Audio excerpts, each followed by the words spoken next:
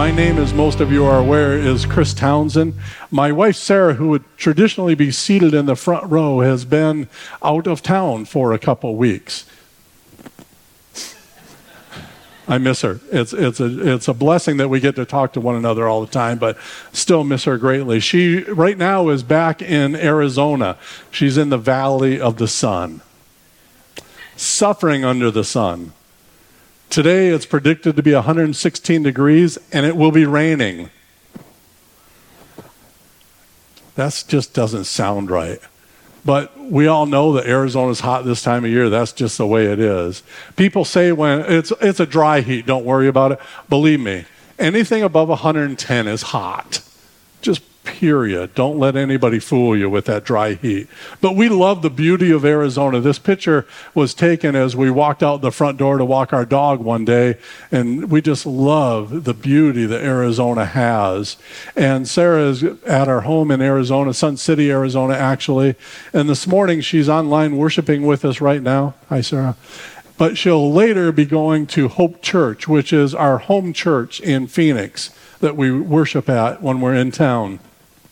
Hope Church is in the same LCMC association that Faith is. And one of the unique things about Hope Church is that they do weddings there. Last year, they did 62 weddings at the church. That's a busy place. Imagine that, 62 weddings. But it's a beautiful site. It was actually developed for that purpose, to host weddings. So it's a blessing to be part of a church that has this gift from God to have 62 Christian weddings at its location in this past year. I hope that microphone won't do what it did 2 weeks ago and keep doing that, but we'll see. But my hope is that we can be people that love Christian weddings. Some of you are going to them this summer. My hope is that it's not just a Christian wedding, but it's a Christian marriage. So you might have a beautiful wedding, but I pray it's an unimaginably beautiful marriage, and that's the important part. I keep my brothers and sisters at Hope Church in prayer as I keep you in prayer. I use the Breeze app that I was given here for the faith community. Many of your pictures are on it and information. Thank you for that gift. It allows me to be praying for you, and that is a blessing. And I pray as Christians, we realize how blessed we are, that first and foremost, that Jesus Christ is our Lord and Savior, that he offers us unending grace, that he just wants to love us in and through his kingdom each and every day. And I pray that because of that, we have this loving Christian community called Faith Lutheran that is loving one another as well. So we are blessed to be a blessing. That's actually the sermon series, as Jeff noted, that we're in, Blessed to be a Blessing. And today's focus, we're going to examine Lydia, as Jeff already highlighted that. We'll look at her artistic gifts and the way she came into the faith as well. And we'll also talk about our own artistic gifting as well. One of the ways we can discover and begin to understand our own gifting from God, and as an example, our artistic gifts, is by involving ourselves in the Discovering Your Gifts book and workbook. So there's books back at the welcome table if you still want to pick one up. In the workbook on page 55, it shares, artistic expression involves reflecting one's own thoughts, feelings, and experiences by representing internal visions in external forms. Let that sit with you for a while. Some of us think that we have no artistic gifts. But then others of us realize that something that we didn't think that was artistic actually is. Someone was telling me that they thought they had an artistic gift in landscaping. They don't like the maintenance side. They just like the putting the flowers in and decorating and things of that nature. That can be artistic as well. With that in mind, the explanation I have behind me, allow me to share today's focus text regarding Lydia. Jeff already mentioned it's in Acts chapter 16, so if you have your Bible, go ahead and grab it. Open your app to it if you need to do it that way. And we'll go through Acts 16, the reading that was chosen for today, verses 11 through 15. From Troas, we put out to sea and sailed straight for Samothrace. And the next day we went on to Neapolis. From there, we traveled to Philippi, a Roman colony, and the leading city of that district in Mesopotamia. Macedonia, not Mesopotamia, sorry. And we stayed there several days. On the Sabbath, we went outside the city gate to the river where we expected to find a place of prayer. We sat down and began to speak to the women who had gathered there. One of those listening was a woman from the city of Thyatira. I messed some of these up, so excuse me. Thyatira, named Lydia, a dealer in purple cloth. She was a worshiper of God. The Lord opened her heart to respond to Paul's message. When she and the members of her household were baptized, she invited us to her home. If you consider me a believer in the Lord, she said, come and stay at my house. And she persuaded us. Let me offer a word of prayer of thanksgiving. God, we thank you for your word. We thank you for the blessing it can be in our lives as it moves us to do your will. I pray this in your name. Amen. So what's going on here in this reading? Is it just that Paul wanted to gather and take time in prayer? Or was it the reading about my inability to properly pronounce biblical geographical areas? Or better yet, to introduce us to Lydia? I'm going with the latter there. That was the focus of this text. I'm going with this blessing from God that introduces us to this woman by the name of Lydia. But before we lift up Lydia and her belief and her artistic gifting, I want to quickly look at the Apostle Paul and how he came to be in that location. So Paul and Lydia's connection kicks off actually in chapter 15 of the book of Acts.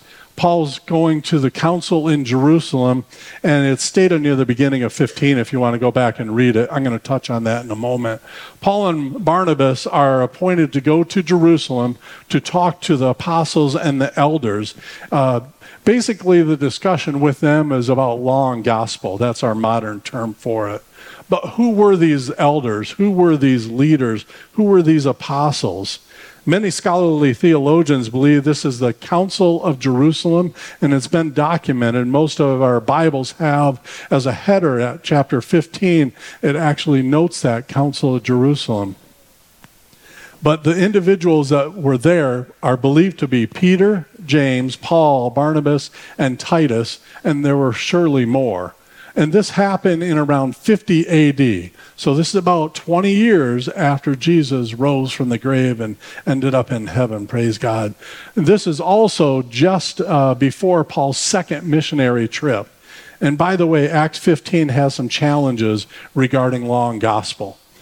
Many of you, maybe being lifelong Lutherans, know a lot about the law and the gospel.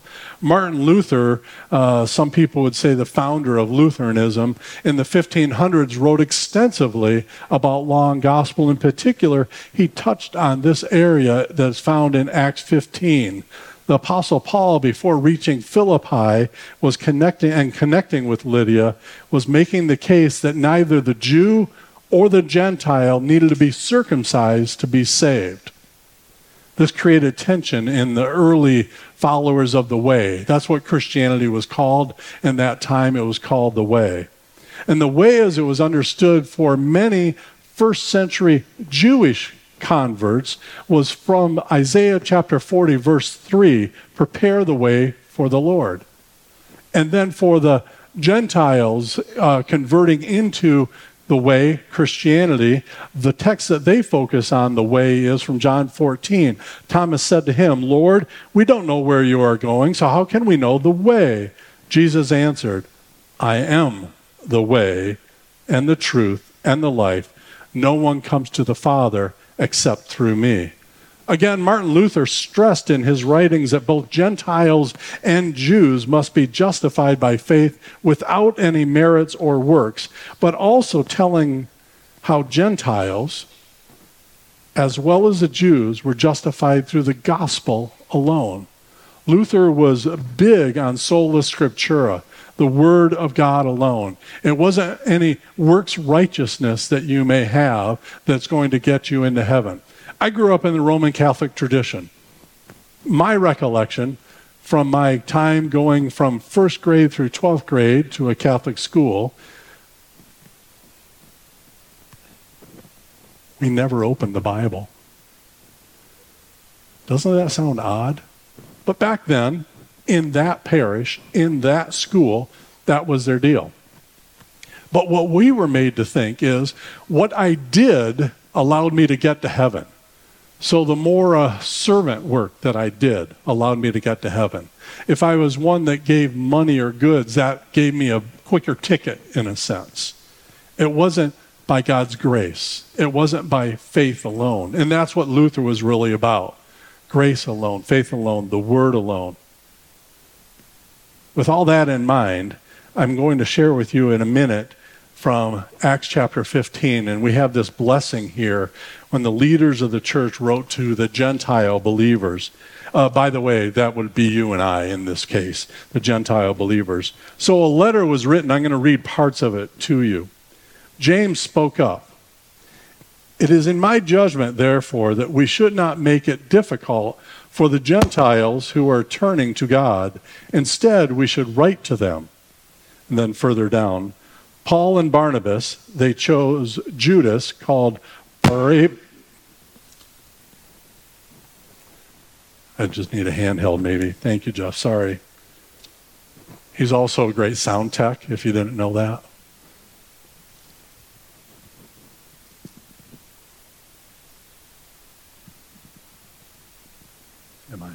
Am I hot? Actually, the temperature does seem hot in here right now. So I don't know if it's the Holy Spirit or air conditioning. Thank you, Jeff. And anyways, continuing in the reading here. And Silas, men who were leaders among the believers, with them they sent the following letter. The apostles and elders, your brothers, to the Gentile believers in Antioch, Syria, and Cilicia, greetings. We have heard that some went out from us without our authorization and disturbed you, troubling your minds by what they said. So we all agreed to choose some men and send them to you with our dear friends, Barnabas and Paul, men who have risked their lives for the name of our Lord Jesus Christ. Therefore, we are sending Judas and Silas to confirm by word of mouth what we are writing. It seemed good to the Holy Spirit and to us not to burden you with anything beyond the following requirements. You are to abstain from food sacrificed to idols, from blood, from the meat of strangled animals, and from sexual immorality. You will do well to avoid these things. Farewell. Boom, that's it. They didn't say you had to bring a bunch of animals to sacrifice in order to get to heaven. They didn't say you had to bring a bunch of money in order to get to heaven. They're just telling them proper living and having faith. And that's what happened when the apostles, when Paul in particular, ends up going to the people, going to Philippi. He's talking about grace over law. He's talking about the good news of Jesus Christ over man-made rules. So with this letter in hand, Paul is on his way to or through about 11 different locations. I'm so glad you aren't asking me to read all of them, because some of you would be, boy, this guy really doesn't have these geographical points together. But Paul's traveling. You know that when you look at Scripture, all the missionary work that he did, all the places that he went to and through proclaiming Jesus Christ. The voyage to Macedonia was completed, and now Paul and the other missionaries with him went directly to Neapolis, the seaport, to Philippi, a major city that was a Roman colony, and that's something to understand. This was a Roman colony.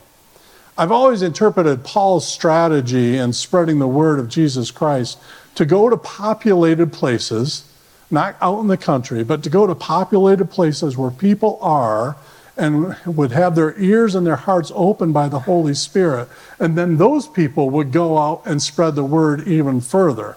So Paul targeted those places where people were already gathered in order for them to be blessed by God, moved by the Holy Spirit, and then they got to go and make disciples, furthering the word of Jesus Christ. So the good news would spread through surrounding territories after Paul would visit them. Paul's strategy was simply an appeal to know Jesus Christ. And oftentimes Paul would talk to the Jewish people first. Sometimes maybe that was his target, if I could use that language.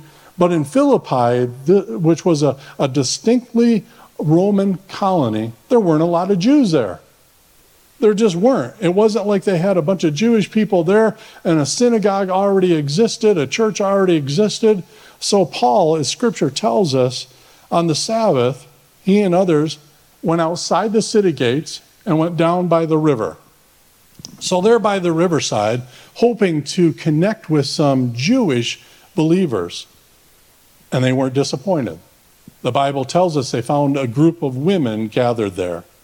And theologians and archaeologists have noted over the centuries that a lot of synagogues, churches, were by rivers, by bodies of water. And that's an important point. Even here in America, in the non-urban areas, as America was growing, people would have churches near rivers. And think about that for a moment.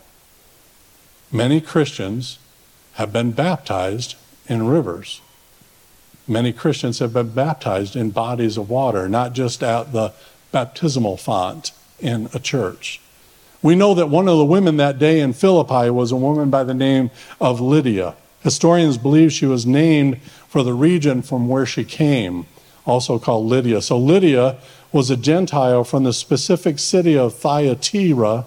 Thyatira was in the province of Lydia, which would be considered modern-day Turkey for us, if you can get that picture. And apparently Lydia, as a woman who made her living, she sold purple cloth. So that was a key thing for her, purple goods. This area of the world at that time was known for this. This was a part of their trade. But this is also part of her artistic expression to do that, to make these purple cloths, to make these purple clothings. Purple dye was understood here in this first century time as something very special and specific. And oftentimes it was only the wealthy or royalty that would have purple. And we see that sometimes even in liturgical colors here in our church. The thought is that Lydia was attracted by the Jewish scriptures, so she was a worshiper of God and a person that was on her way to becoming a believer. But then the Holy Spirit steps in, working through what many argue is the first great missionary, Paul. So when Lydia heard the words of Paul and the other leaders, the other missionaries, she believed, and her entire household was baptized. It's a good thing they were down at the river, isn't it? Made it a lot easier for them. Did you notice in verse 15 when we were reading earlier, it said, when she and the members of her household were baptized. Baptism not would just include Lydia, but any family members she had, any servants that she had, members of her working staff maybe, they were all baptized. At that time, solidarity was a key to survival. So people did things together. And when your leader, Lydia in this case, came to belief, the people would follow her as well. There's actually 5 specific examples of families being baptized in the New Testament. Jeff highlighted one of them already. But the 5 are Cornelius's, as described in Acts chapter 10, Lydia's, Acts chapter 16, the Philippian jailer, as described in Acts 16, Crispus's, as described in Acts 18, and Stephanus, as described in 1 Corinthians 1. All of their families, not just them, but their families, probably their servants, those in their household, were all baptized. When we think about baptism, we should think about it as a covenant, a promise from God onto us and then us onto Him. And a lot of times you have had family members baptized, and it's a big celebration. A lot of people gather. My wife Sarah went to Southern California first before going to Arizona, went to Southern California because our grandnephew was being baptized. About 50 family members were there for it. What a blessing it was that all of those people gathered to see God at work in and through the waters of baptism. Scripture tells us that Lydia, so moved by her newfound faith, invites Paul and his fellow workers, other missionaries, into her home. We understand that she had some financial blessings, so she had her own home. We understand possibly she was a widow as well. But this is a key blessing.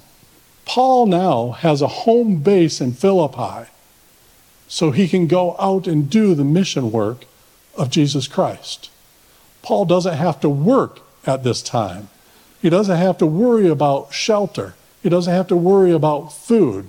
And he's probably wearing purple clothing too. But he had this blessing of Lydia and her resources so that he could then go out and be a blessing to other people.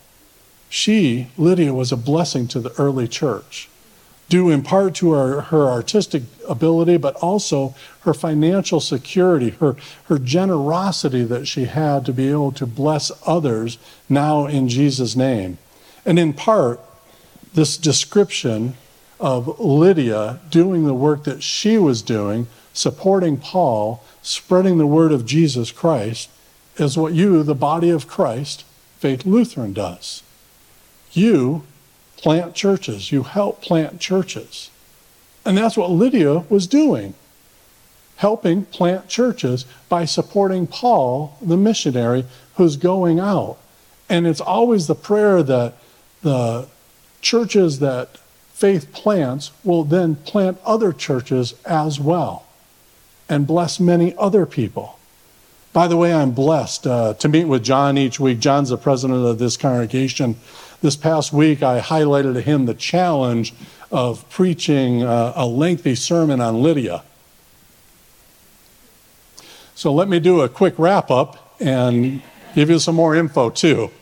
Lydia was one of the first and few females mentioned in the Bible to become a Christian, and also a Christian leader, due to her support, in particular, of Paul and the missionaries. She's wealthy, a businesswoman, a homeowner. She's a widow. She's one of the first to have her entire household baptized, as I noted already. By providing her home as a base of establishment for Paul and the Philippian church, she was able to bless many other people. So she was part of being a church builder. She's a believer. She worships God. She prays. She puts her money where her mouth is.